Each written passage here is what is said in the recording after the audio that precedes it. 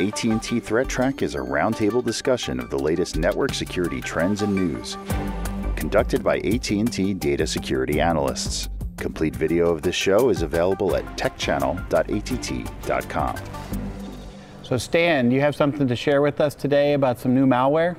Yes, I actually read an article, Matt actually pointed me at it, about this new malware family targeting the Android debug bridge on port 555 TCP, right? 5555. 4 fives. 4 fives. Yeah.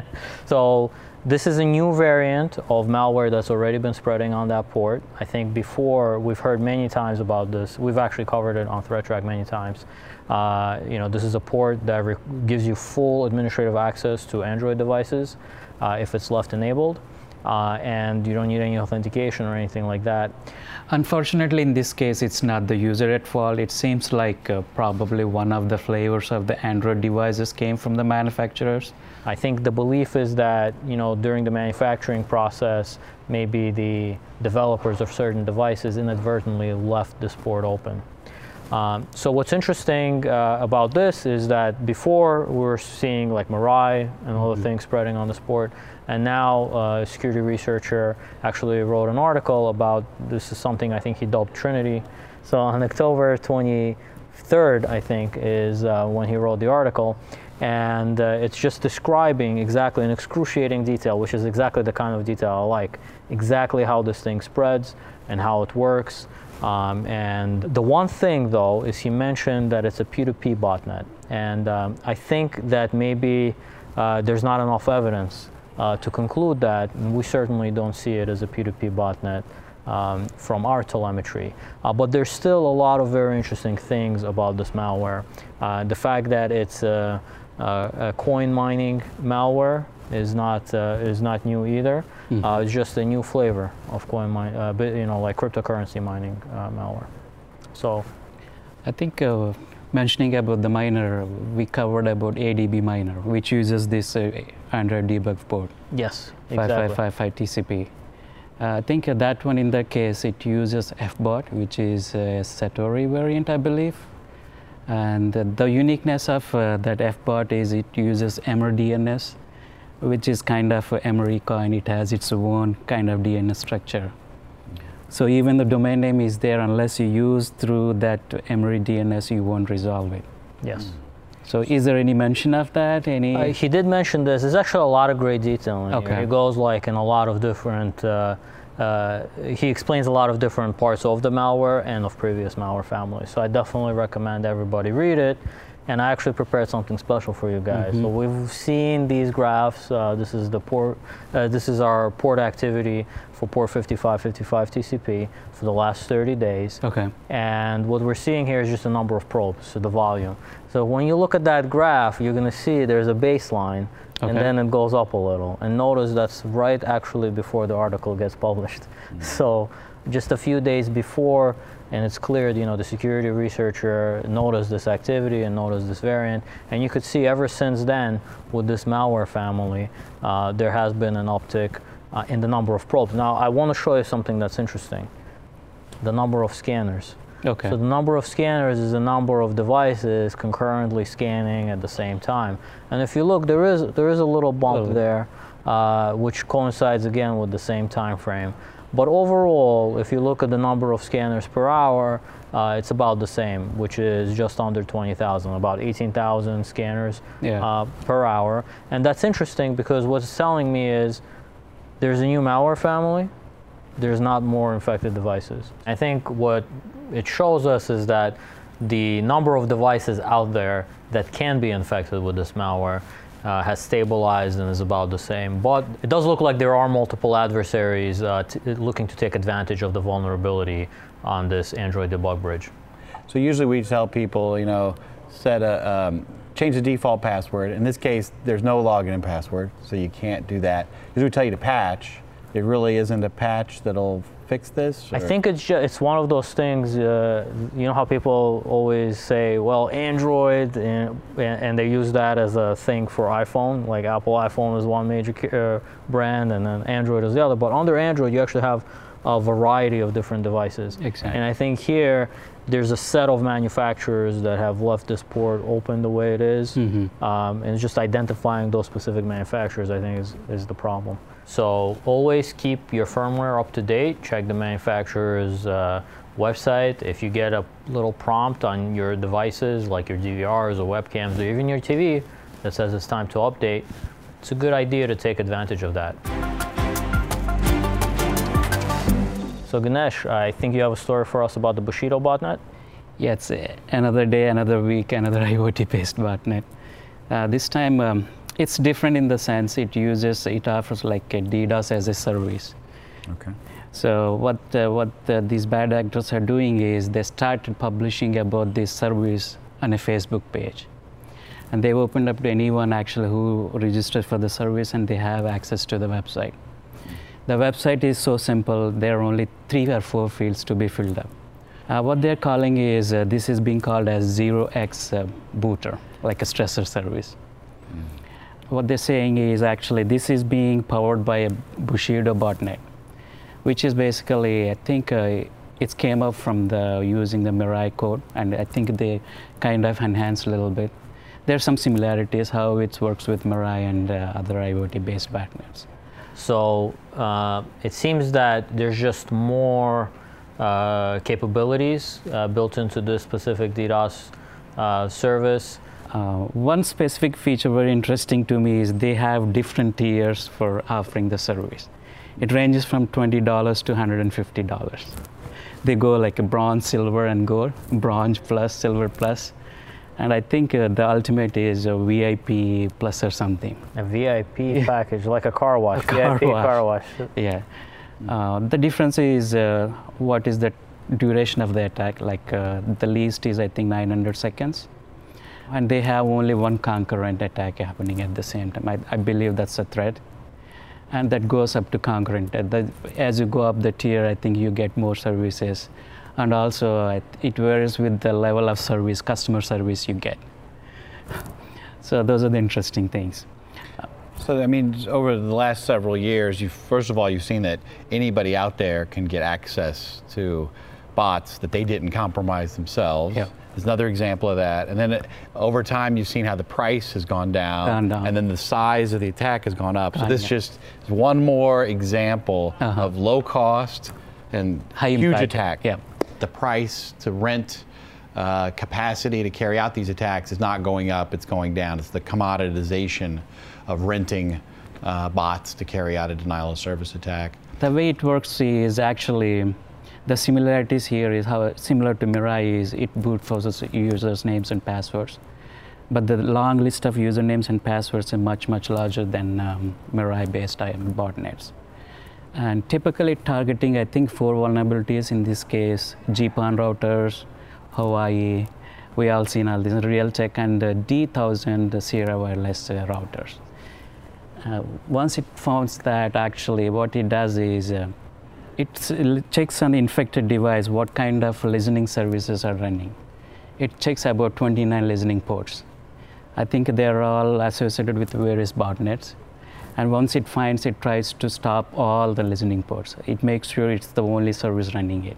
And coming to the different attack options, Mirai has 10 different attack options, like UDP-based, full SYN, SYNAC, all the various things. But in this case, they have 3 additional attack types bringing it to 13 different attack options. And finally, it also checks the process names on the devices. And again, actually kills them, just to making sure it's the only process running on the devices. While looking at the actual telemetry data, instead of 29 different ports, in our data, actually, I saw Bushido-related one on port 23. In this case, I think I'm going back past 90 days. Pretty much compared to 555 TCP, the traffic is pretty much similar, I think it has a weekly pattern. Weekends it's going down, and again it's picking up and slowing down. But in this case, I think it's averaging around 55,000 scanners at any time. I think that's the interesting part I found. There are other ports, but needs to be a little deeper analysis needs to be done. But at this point, it's evaluated from from social engineering and coming IoT devices to social engineering, and they're leveraging that to actually do the large attacks in this case. So some of those things that were more, had more features or were more advanced, we're just expanding upon what the other one used to do, but it's doing more, checking for more ports, yep. and then it's actually turning off the ones that it's not going to use, yeah. so that the device isn't busy doing anything else. We want the device focused on our attack. Yep. Right. Okay. Interesting. So I think the key here is not to use default passwords and to patch against the known vulnerabilities to prevent yourself from becoming a victim of it. Yeah, actually that's true. Actually, if you look at the vulnerabilities they are targeting, one is from 2014. Mm-hmm. So obviously still there are so many devices with that vulnerability open, and they could able to leverage it. I think this is another great example of if you have any type of device, if you're connecting it to your internet connection, make sure you're patching it all the time.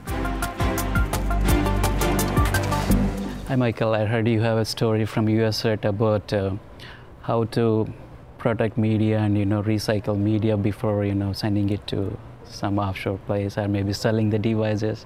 Can you tell a little bit about that?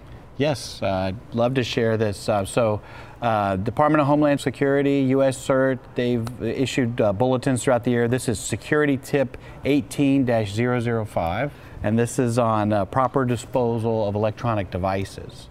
I caught my eye right away because our own team here has this classic video from years back on what do you do to get rid of data, and they show this hard drive and the guy's hitting it with a hammer and he tries to blow it up and everything. But I use that whenever our Aspire mentoring program, we have students like seniors in high school come. I always show them that because I want them to think about, if I create this data, how am I ever going to be sure that I was actually ever able to get rid of that data? Because it's so hard to know that data is really gone once it's created, and I love to leave that message with them.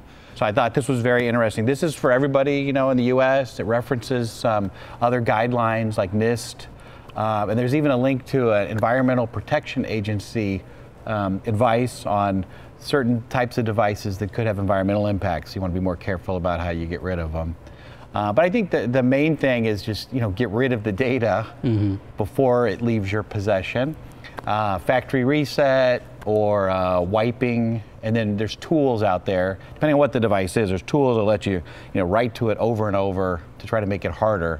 I know we use a wiping disk when we get to the end of our lease roll for our computers, and you can do the DoD wipe, and it does it, like 7 times or something like that. So I thought it was great just to see the advice going out on think about how you should properly get rid of stuff, do the factory resets, do the wipes, and then also lots of reference material on how to do it right. So I enjoyed it. I think it's good they put it out there. Actually, that makes sense because nowadays, the most of the electronics being sold or maybe resold are smartphones. So basically, most of the time they report that when a person buys a phone, there's still data available on the old phone. So in that case, actually, that makes sense how a user can actually wipe the contents of it and resolve it. So one way is, you said, factory reset, and maybe there might be some other programs actually they can wipe it for you over and over, so that it won't hide any intricacies and hidden file systems.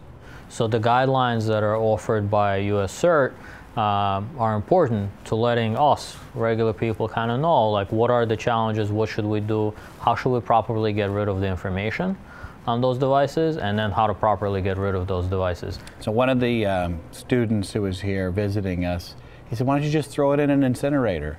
And I was like, well, I guess that works. You worry about the environmental impact probably of incinerating all of the devices. There's definitely, I think there's a huge environmental impact of trying to burn the devices, because there's a lot of different types of materials in there, and I think that's why they have that link to the EPA guidelines. Yeah. You have to be really careful how you get rid of some of these devices.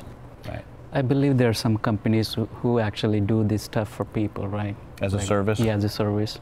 Yeah, makes sense. I think if you're super worried about things like that, about the destruction of the device and the data on it towards the end of its life, you gotta think of it from the beginning. So you gotta use encryption from the beginning. Right. So if you get a new phone and you're worried about how you're going to get rid of it, make sure you enable the encryption. A lot of the phones come with that feature now, especially with the, some of them have the SD card capability where you could put a memory card, and a lot of them, if you go into the settings, let you do that, enable the encryption. So now, you know, somebody would have to have the exact same encryption key as you. And if you separate the SD card from the device, let's say, then nobody will be able to open it. Well, nobody normal, you know. Nobody with basic tools will be able to open it. Yeah. I always like to reformat it in a couple of the different formats, and I figure you do that a couple times, there's probably not much left. Yes, right? Exactly. I mean, again, it all depends on what you had on there and how worried you are about it going. You know, there might be a reason to protect that information. So if you have like any specific liability for protecting it a certain way, then you should go through as many of these steps as possible. It could be your personal photos, personal emails, whatever it is. It's important to wipe it off before disposing of any of these devices. Hey guys, I have the internet weather for you today, and I want to just show you what stayed the same and a few things that changed. So first off, we're going to start with our top 10 most pro ports report. This is basically the volume of scanning activity on ports. We measure it by the number of scans going independent of how many IP addresses are doing it or anything like that across the internet. And as you could see, it's the same ports that we usually see. There's our friend Telnet, 445 TCP, which is file sharing. The one that we talked about in the story today is 5555 TCP, which is the Android debug bridge. That remains in the top 10. It has been for a few weeks. And actually, the rest of these ports are pretty much all the same things that we've seen. The only key difference, I think, is the 1900 UDP, which appears to have jumped a few places, and that's the Simple Service Discovery Protocol for UPnP, Universal Plug and Play. And that's actually supposed to be a protocol that you only use like inside your local network, but for some reason some devices expose it outside to the network, and unfortunately it can be used for DDoS attacks. So when we see it here, it usually means it's either it's a byproduct of somebody scanning for devices that have this exposed, so they can use those devices for amplification attacks, amplified DDoS attacks against this port.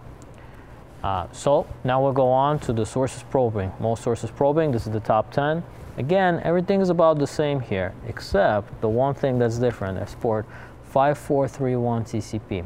So port 5431 TCP, it's not exactly clear what it is, but we do have some history with this port on the show. In fact, I had to go back a few episodes. John talked about this port on September 6th, actually with you, Michael. Yes. And back then, we didn't have many answers, but today, I think we're seeing a change in the activity from what we've noticed before. So I just wanted to show it to you guys. So I went back and I said, hey, let's look at the scan source activity for this port across a whole year. So from today, go back a year, and let's see what that looks like. Now what you're gonna see is a very busy graph here, and it looks very strange, like, oh, Stan, what are you trying to show me? But there's a couple of key things here I highlighted with the red arrows. First of all, sometime in the beginning of the year, around January, you see like these two little spikes. That's the precursor activity. Prior to that, nothing happened. You see like a zero, nice thick blue zero. But there in the beginning of the year, there's something happened. It's not clear what.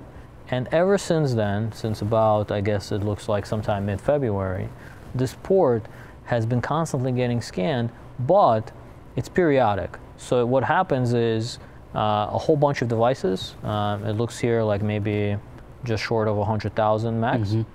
So somewhere, like 90,000 devices or something at a time will suddenly scan this port all at once, go away. A few days later, the same thing. And then that arrow there is the last time, John talked about this scanning activity on the show. You could see by the time what John was looking at it, the maximum had gone down. And now, the next red arrow That's a change in behavior. I was on with John Hogaboom when he talked about it, and then I got to be on with Stan when he covered the same port, and he saw this change in the pattern. So it tells you right away this is still going on, but we haven't quite figured out everything that's going on yet. If you notice those long, thin lines, they get kind of like shorter and a little bit thicker. And what that's telling me is that the scanning activity, it's not happening all at once, it's being distributed over time. So I decided to zoom in on this. And just to give you just an example, so here, August 8th is the day I picked. And here's just one day. And in this one day, you could see when the scanning happens, it kind of happens all at once. And this is yesterday. And yesterday, you could see the scanning happened the whole day, 18,000 IP addresses at a time. So you did like 70,000 IP addresses scanning all at the same time, or 18,000 IP addresses over the whole day, just scanning. And below that is just the progression, the change of that scanning activity. You could see I think it started around September 27th or so, maybe 28th. You could see that activity happen. Still, it's not clear what this is. There is if you search around for this port, you'll notice that in 2013, I believe there was an exploit for a router that was targeting this port. But that's a pretty old exploit. Maybe there's devices looking for it. It's not clear. It's not very easy to conclude. But it is interesting that all of these devices are all suddenly looking for this. So that's what I wanted to bring to your attention. And that's the internet weather for this week. So it looks like you can produce the same amount of probes with more devices in a burst, or with fewer devices, but have them do it all day. Exactly. I always thought the reason you wouldn't do it all day is because you were worried somebody'd notice and then factory reset or make some changes to turn it off. But it seems like in this case, even though they've done the scan all day, it's still working and doesn't seem to have alarmed anybody and made them stop doing this. It's possible probably sources might be moving around. Maybe at 1 hour, a couple of hours, it's coming from one geo-specific region. Maybe later point, maybe they're moving to different set of sources from different location. That's just a theory. Yep. Yeah, there's definitely some experimentation going on by whoever is in part of this, and it looks like maybe they're playing with some kind of a setting or a time delay, or how to send the command to different people. But it is interesting that how related everything is. There's a set number of devices. They're not, infinite. There's probably 100,000 or 80,000 or so. And so this adversary is just either spreading it out or doing it all at once. It's just very interesting to see. So it's something that we're going to keep our eye on. It's something that we're going to continue researching and try to figure out what is going on, what's causing this, who's behind it. The views expressed on AT&T Threat Track are those of the participants and do not necessarily represent the views of AT&T or any other person or entity.